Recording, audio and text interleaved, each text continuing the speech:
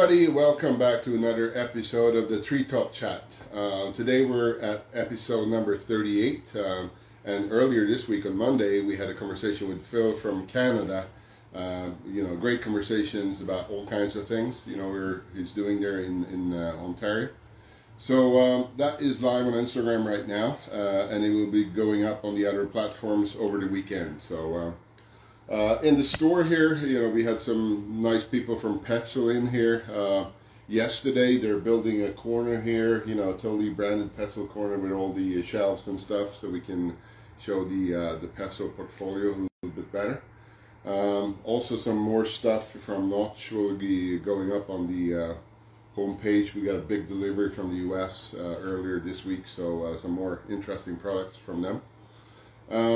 Today we're going back down under for our second Australian guest, so we will be speaking to Samantha, also known as the Splice Witch. So Samantha is one of the best splicers around, and it will be very interesting to hear her tell more about her craft, especially from an Australian splicer. So if you have any questions during this conversation, please put them below in the chat field, and we will try to answer them as we go along or at the end. So we'll see if we have Samantha on here. Not yet. She might be waiting in the lobby. So let's see. Yeah, our cameraman here is trying to contact her to see if there's any issues with connections or whatever. So we'll see there. She's coming on board soon.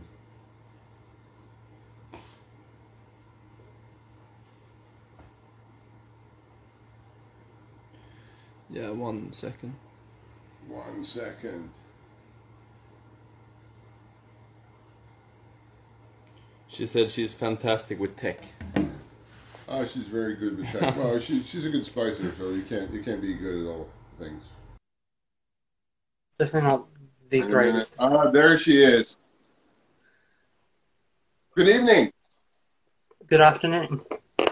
How are you? Yeah, I'm good. It's a bit of a warm day in Australia, which is kind of like saying the sky is blue, but yeah, I'm pretty good. Yourself? How hot is it? I think it was supposed to be in the 30s today, but I think it only really got up to the high 20s. Okay, nice. Nice. So, what you been up to? Mainly just gear maintenance today, washing ropes and whatnot, and decided to make a foot loop for no reason in particular. Okay. Yeah. Nice. So tell us, how did you end up in this industry? What did you do before? So beforehand, I worked in a call center for about 2.5 years, getting yelled at people. So decided to do basically the same thing in trees. I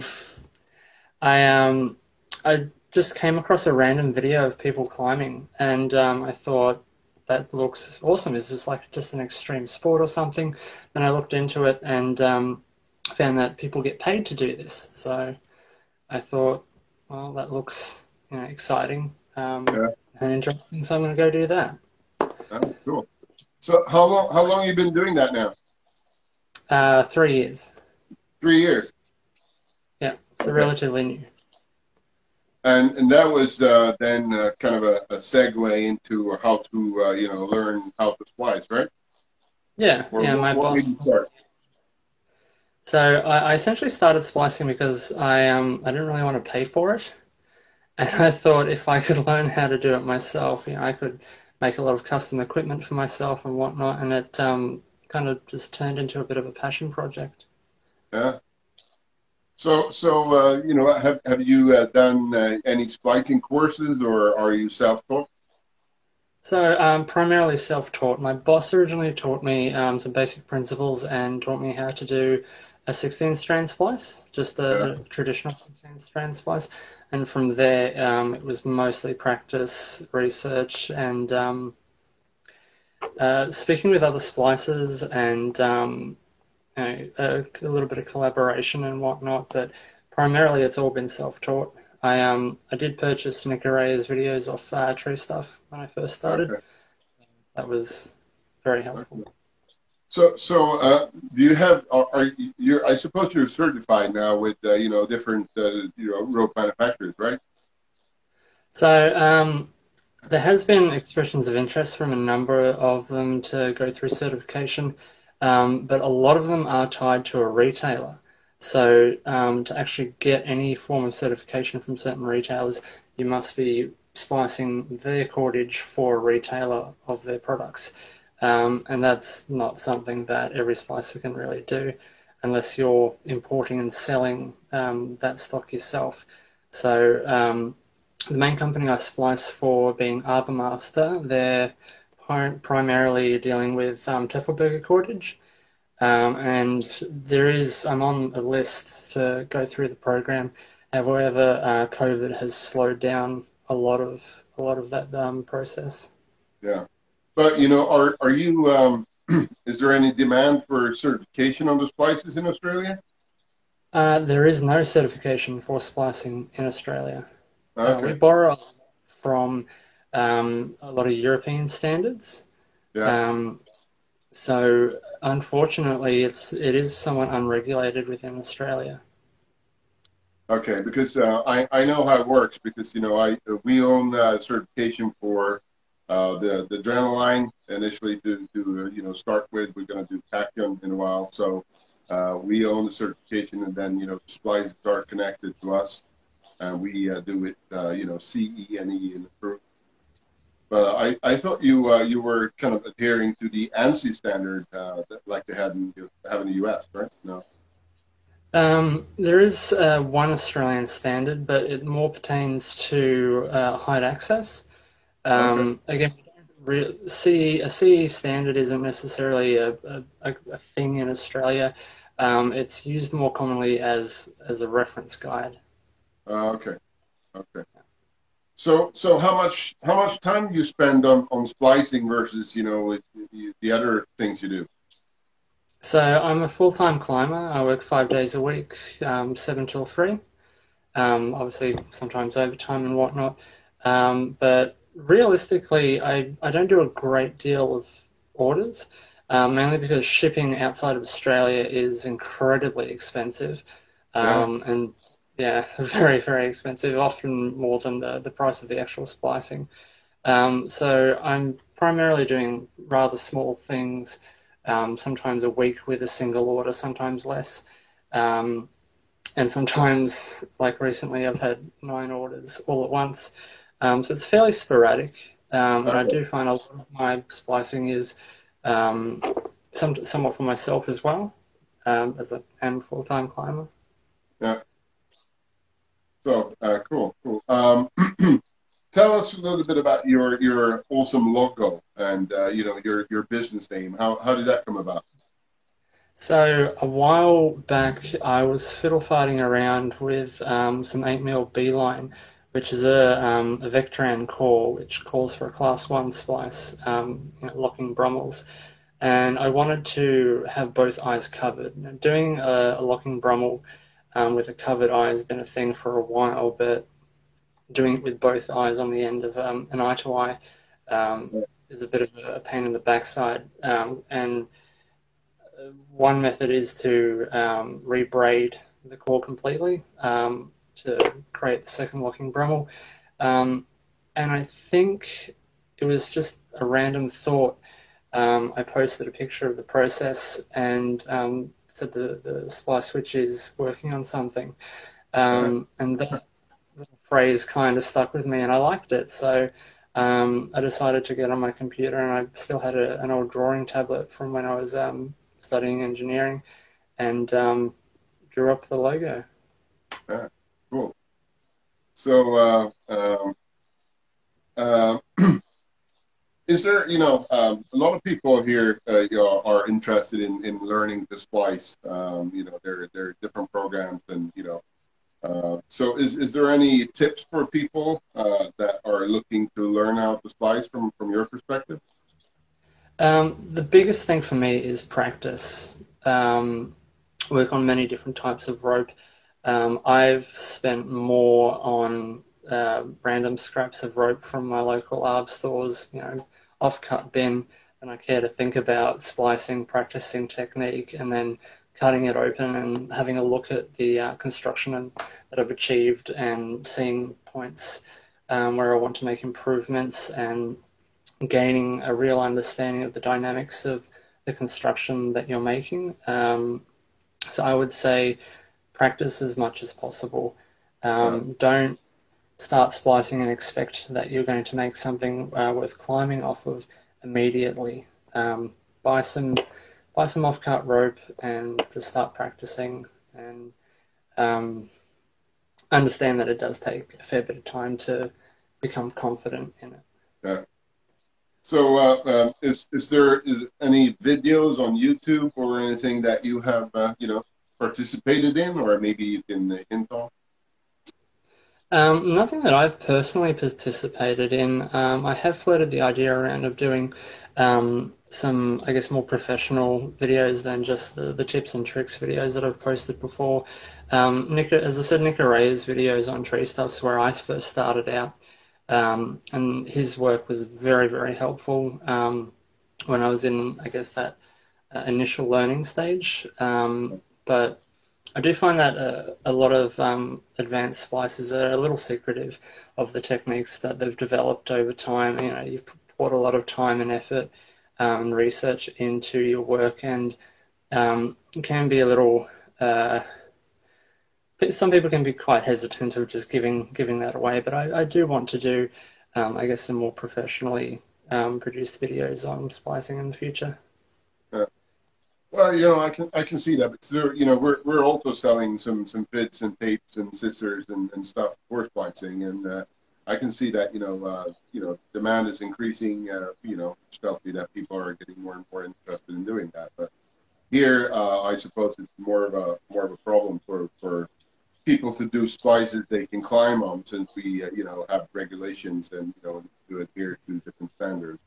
But for rigging equipment or loops or whoopies or slings or on double braid or a hollow braid, that's another story, I guess.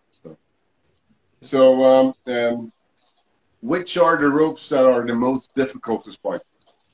Probably Scandia from Yale.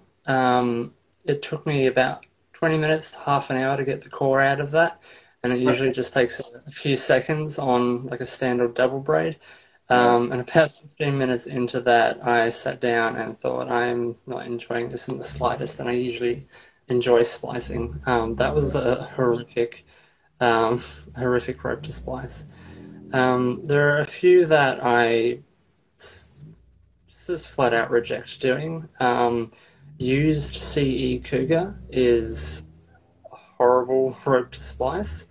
So most of the time I'll reject a request to resplice used CE Cougar. And on the flip side, which is the easiest one to splice? Some Yale ropes. Yale Arrow Frog is one that I definitely recommend for people starting out. It's very, very easy to splice. Non-CE Cougar, which is also called all poly Cougar, which the core and the jacket are both polyester.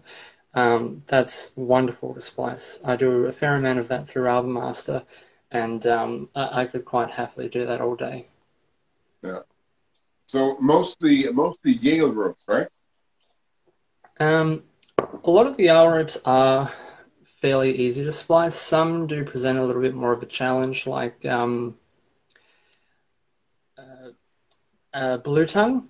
Yeah, Yale Blue Tongue is not the most pleasant thing to splice. It's a little mushy and it's a little difficult to do the final berry. It's also quite stretchy, so you put a fair amount of effort getting the berry going on that compared to some others. Prism has a fairly harsh jacket compared to some others. It's a slight increase on the strand twist on Prism that gives it a bit harder of a feel. It can be a little bit harder on your hands. Are you doing any of the Teufelberger ropes? Yeah, so at the moment, I'm not doing Adrenaline for retail until I've gone through the certification through the retailer that I splice for, and currently Tachyon is being done through Tachyon and Hy-Vee are both being done through the original instructions by Okay. New England. So, but you have sent in some samples that are, being approved, or Not for Heffelberger at the moment. No, again, I'm on the list of people they oh, want to get through for their retailers. But apparently, so, COVID's proving pretty okay, trying. okay. So, bit of a process there. So, tell us about your Quran ambassadorship. How did that come about? So I was initially contacted by Courant after having purchased a few of their products and really liking them. And they sent me some ropes to splice up and try out, and I really did enjoy climbing on a few of them. And then in talks with a few people from Courant and having already made a bit of a friendship with some other people on the ambassador team, I was asked if I'd like to be the Australian ambassador for Courant, to which I said yes, and I've really been enjoying using a lot of their products, and a lot of the social aspect of speaking with a lot of the people from Courant and the other ambassadors. Pretty happy with the group of people that I get to associate with there. Oh, nice. So, are you splicing any of the Quran ropes? It's struggling to get into Australia at the moment. We've recently gotten an Australian retailer, ALS Trade in Queensland. Okay. However, shipping times are being delayed due to COVID again, and there's obviously some logistics stuff that I'm not particularly privy to. But you are seeing more and more cordage come in from overseas from places like Honey Brothers. Well, we're waiting for some sample ropes as well because we're looking to be approved on the Quran ropes as well. So I'm in talk with the guy who's in charge of that in France. So we're waiting for that to come up here any day now, so we can have them spliced and send in samples for approval. So that would be interesting. Predominantly it's going to be the Afora and Sonora, I guess. So, Yeah. Yeah. So nice. So how long you been an ambassador for Quran then? It's been less than a year now. I can't remember exactly when it's happened, but it's been under a year. It's been I'd say maybe 5 months from memory, but that could be wildly off. Okay. So, but how's the representation from Quran? Is it predominantly through a retailer in Australia, or do they have a Quran person on the ground, or? No, it's again the presence in Australia is pretty sparse. Being a large island nation with a relatively low population to landmass density, it is a bit difficult to spread out throughout the country. So I guess I might be one of the main current influences within the country.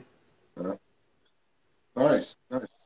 So, do you find any problems to kind of balance your work and splicing, or we talked a little bit about that, but are you doing do you have to sacrifice a lot of your spare time to do splicing? Yeah, I pretty much have little to no spare time, but I've somewhat thrown myself into tree work in general and arboriculture in general. So it's not necessarily something I lament a great deal. I enjoy every aspect of it. But I don't get a lot of free time at all. Any free time that I get is usually spent splicing orders or going and climbing and practicing. So it's basically work and sleep, huh? Pretty much. And it's about an hour and a half drive into work. And whenever I tell people, I guess from my local area where I live, The initial question is the same every time. You drive into Melbourne every single day, and yes, I do. So yeah, even if I weren't splicing, I'd still have fairly limited free time. And then the question following that up is always, when do you find time to sleep? Which I don't have a good answer for. Okay. So, we talked a little bit about, the shipment cost and bringing stuff into Australia and back to the US or Europe. So, have you done any work for, customers outside Australia? Yeah. There's been definitely a handful of things gone out to Europe and America and New Zealand and whatnot, but I could probably count them on one hand. Oh, okay. The shipping's pretty heinous. Okay. Okay. So tell us about, the kind of, the working conditions in Australia. Everybody knows you have one of the most dangerous, venomous, reptiles and insects in the world. So how do you cope with that? I guess it's a different story when you grow up with it, but Yeah. for the people up here, it's kind of scary. I mean, we have someone on our team who's leaving to move into an ecology um, field. That's where his main qualification is.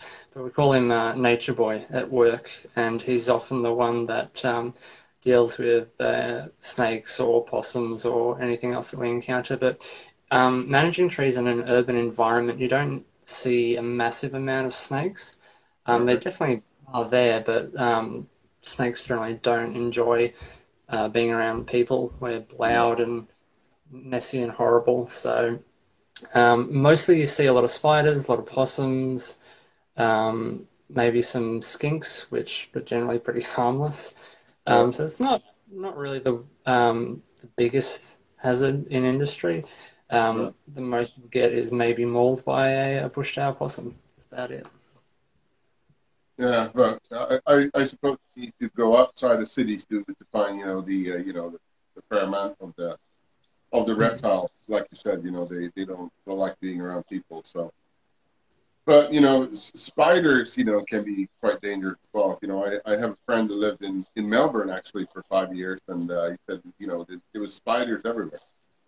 Yeah, yeah, there pretty much are spiders everywhere. Most of them are afraid of you and just want to try and very clumsily get away from you Yeah, if you come too close to them. Very rarely do you find one that's aggressive. Most of the time, they just want to run away as best as they can. yeah. Okay, cool. So you also have some very interesting ARB inspired tattoos. Tell us a little bit about those ones and what made you choose to put your profession on your body. So I come from a mechanical engineering background, so I've kind of got a very high amount of appreciation for good design and good execution of that design as well. So some of the things that I particularly appreciate are pieces of gear that have become somewhat ubiquitous within industry. Some innovations like the rope wrench that really do stand out as being quite unique and groundbreaking for their Yeah, time, even though now we have um, devices like the Rope Runner Pro and all of that kind of stuff. yeah, I think some of the precursors to all the super fancy stuff that we have now are really amazing designs within themselves. I've obviously only been in industry for 3 years, so me talking about this kind of stuff is not entirely accurate. But just speaking with other arborists who have been climbing long before something like the Hitch Climber came out, and when that did come out, how innovative and groundbreaking that invention was. So I can definitely appreciate a lot of these things from a mechanical engineering point of view, and decided to have them stabbed into my arm. yeah. Well, if you come from in that background, I suppose it's a good interest. But it's amazing to see. I've been down to Wales, at DMM to to see the manufacturing process, and it's quite amazing, what the things they do down there. Yeah. It's absolutely fabulous. Yeah, and a lot of that the manufacturing process and whatnot, I find really, really interesting, and I get fairly into it as well. Yeah. It's the workshop is maybe not the cleanest, but it's the stuff they put out from there, it's just awesome. All the when they're pressing the aluminum that comes in, and big roll blocks, and at the end of the day, there's hitch climbers or impact blocks or carabiners. It's just amazing, the things they do. Just the polishing process of the material, it's done in a big container with little dots of sand tops that rotate and vibrate, and it's just it's crazy, but very cool. I like manufacturing processes as well, so it's nice to see that. So are you thinking of any upcoming arbor related tattoos? I have bought an original runner, like the original signature rope runner, and that should be coming hopefully Monday. So I want to get a fair few hours on that. I think the aesthetic of the original runner is really unique, and again, it's another one of those devices that have become somewhat ubiquitous, have been fairly groundbreaking within themselves, and is so widespread throughout industry. I'll most likely have that on the bottom of my arm, but I think it'd be a bit vain to do so without getting a fair few hours on one beforehand. Okay. Yeah, the Rope Runner Pro has been out for, what is it now, 6 months? We're still waiting for it to be approved here in Europe, so and that seems to take a long time. Yeah, so I mean people are really eager to get their hands on it, but I know that some people have just bought it from the US because they don't want to wait, but if you work for a bigger company, you need to have approved equipment. So yeah, I suppose we need to wait for just a little longer before that comes. Yeah, and this has been the same weight that you've unfortunately had to deal with the Akimbo as well, that recently got its CE rating not too long ago. No, it was we got it. It was approved probably May last year. Yeah. So, but that took about a year for Rock Exotica to get it approved. Yeah. But now it's approved, and it's out there. I still have some on the shelf, but I think people are waiting for the Rope Runner and the Pro now to. So sales has gone down on the Akimbo. Yeah, there's always a bit of hype when a new device comes out, and yeah. The Rope Runner has been honestly an absolutely fabulous device so far. I won't say it's perfect in every aspect, but it definitely has been pretty much the go-to SRT device pretty much every day. Yeah. So that has.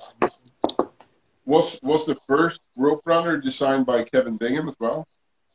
Yeah. Okay. So okay. That was singing. Somebody else did that, and he made the upgrade to the Pro. Okay, cool. So yeah, we recently got the Love 3 as well from TAS. Yeah. Have you seen that? I have. I've got the original, not the original, but I have the Love 2, and so it'll be interesting to see how much time on setup for ascent events the Love 3 is gonna shave off there.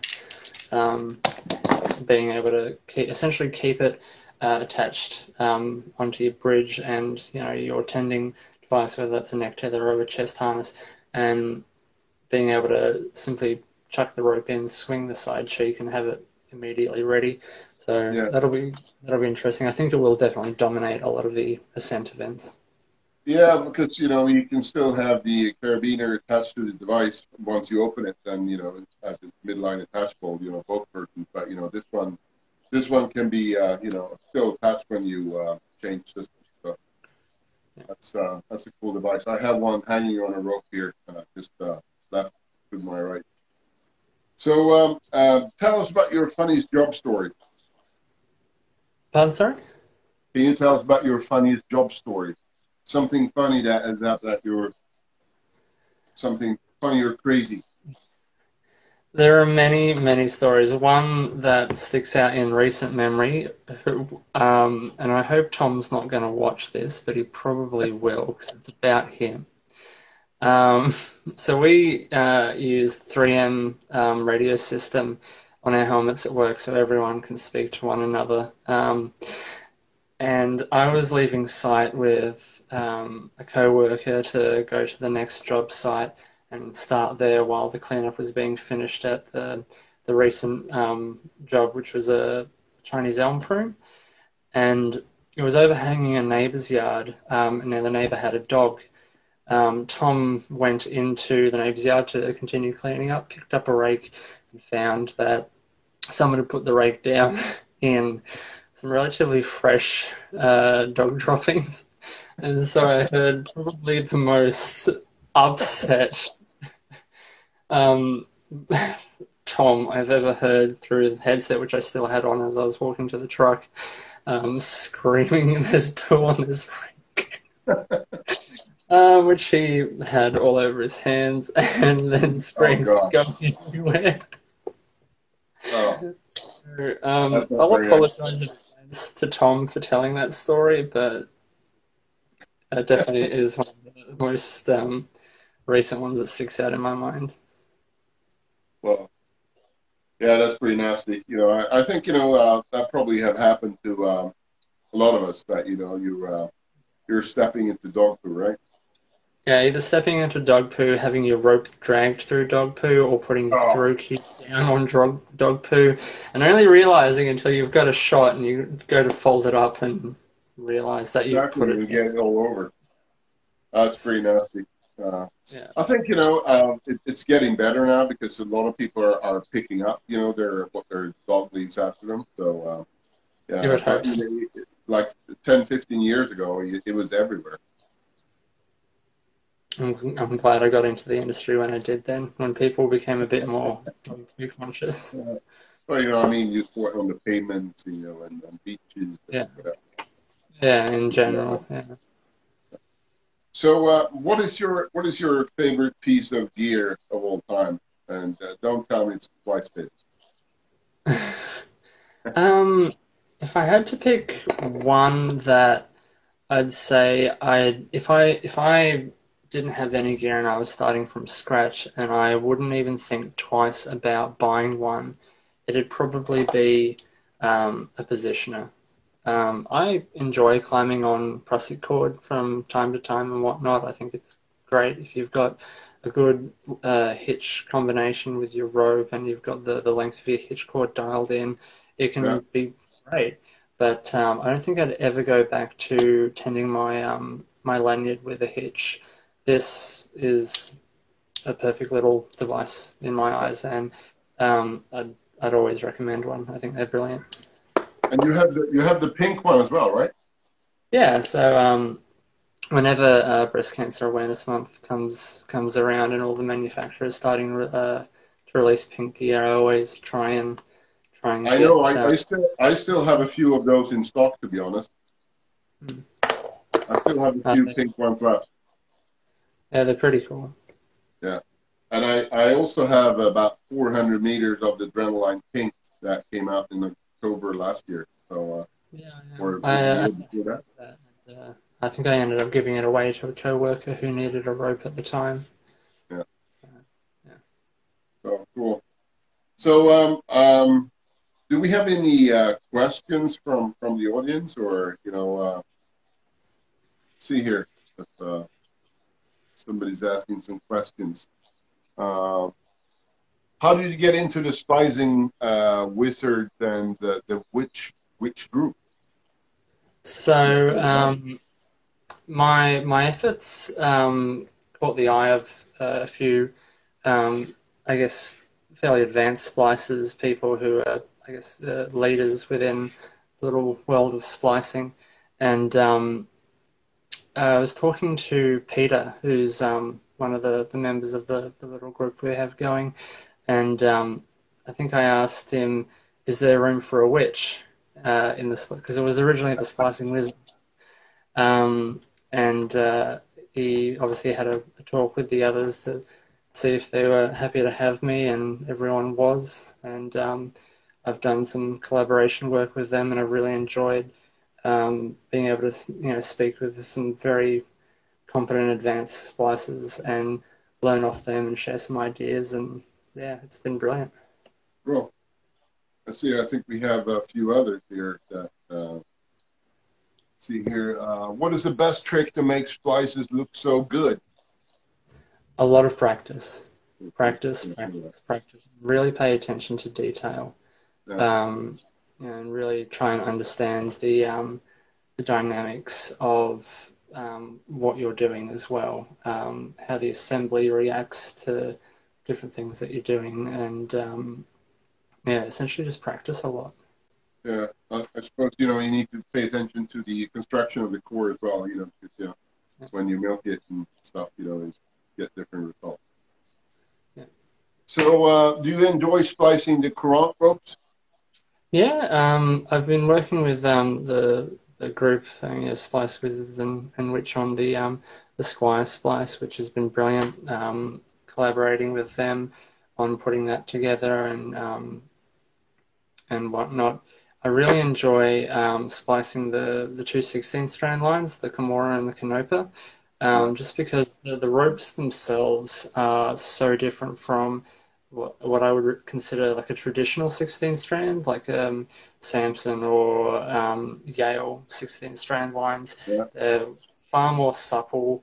The core is quite different, being a braided parallel strand core, but in a 16-strand construction. The splice itself is fairly unique. It's absolutely nothing like a traditional 16-strand splice. And yeah, you learn to appreciate really nice rope when you're having to work with lots of different types. Nice. So I think we had one more. I can read it. I'll read it. With your engineering background, do you have something you'd like to design? I have had thoughts about getting into designing a device or something like that in the future.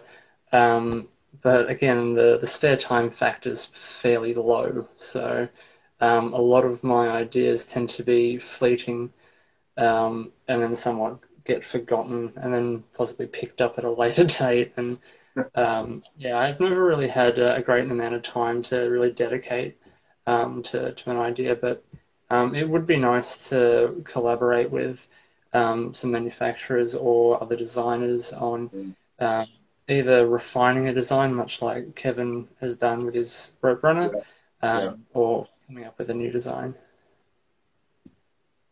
Cool. So I'm not sure, do we have any more questions? No, I think we answered them all. So thank you very much for being on this program. It was a pleasure to talk to you and hear about your craft and what you're doing. It's always good to talk to people around the world to get a different perspective on the ARB industry pretty much looks the same regardless of where we are in the world. So a lot of nice people, a lot of interesting stories. So thank you very much. Have a very nice Saturday evening. And for everybody else that was watching, thank you very much for being on. And we'll see you again. It's going to be Friday next week, I guess, since we have to joggle a little bit about, the different time zones here. But Samantha, thank you very much. Have a very nice evening. You too. Thank you very much for having me. Greatly appreciated. It was a pleasure. Take care. Thank you. You too.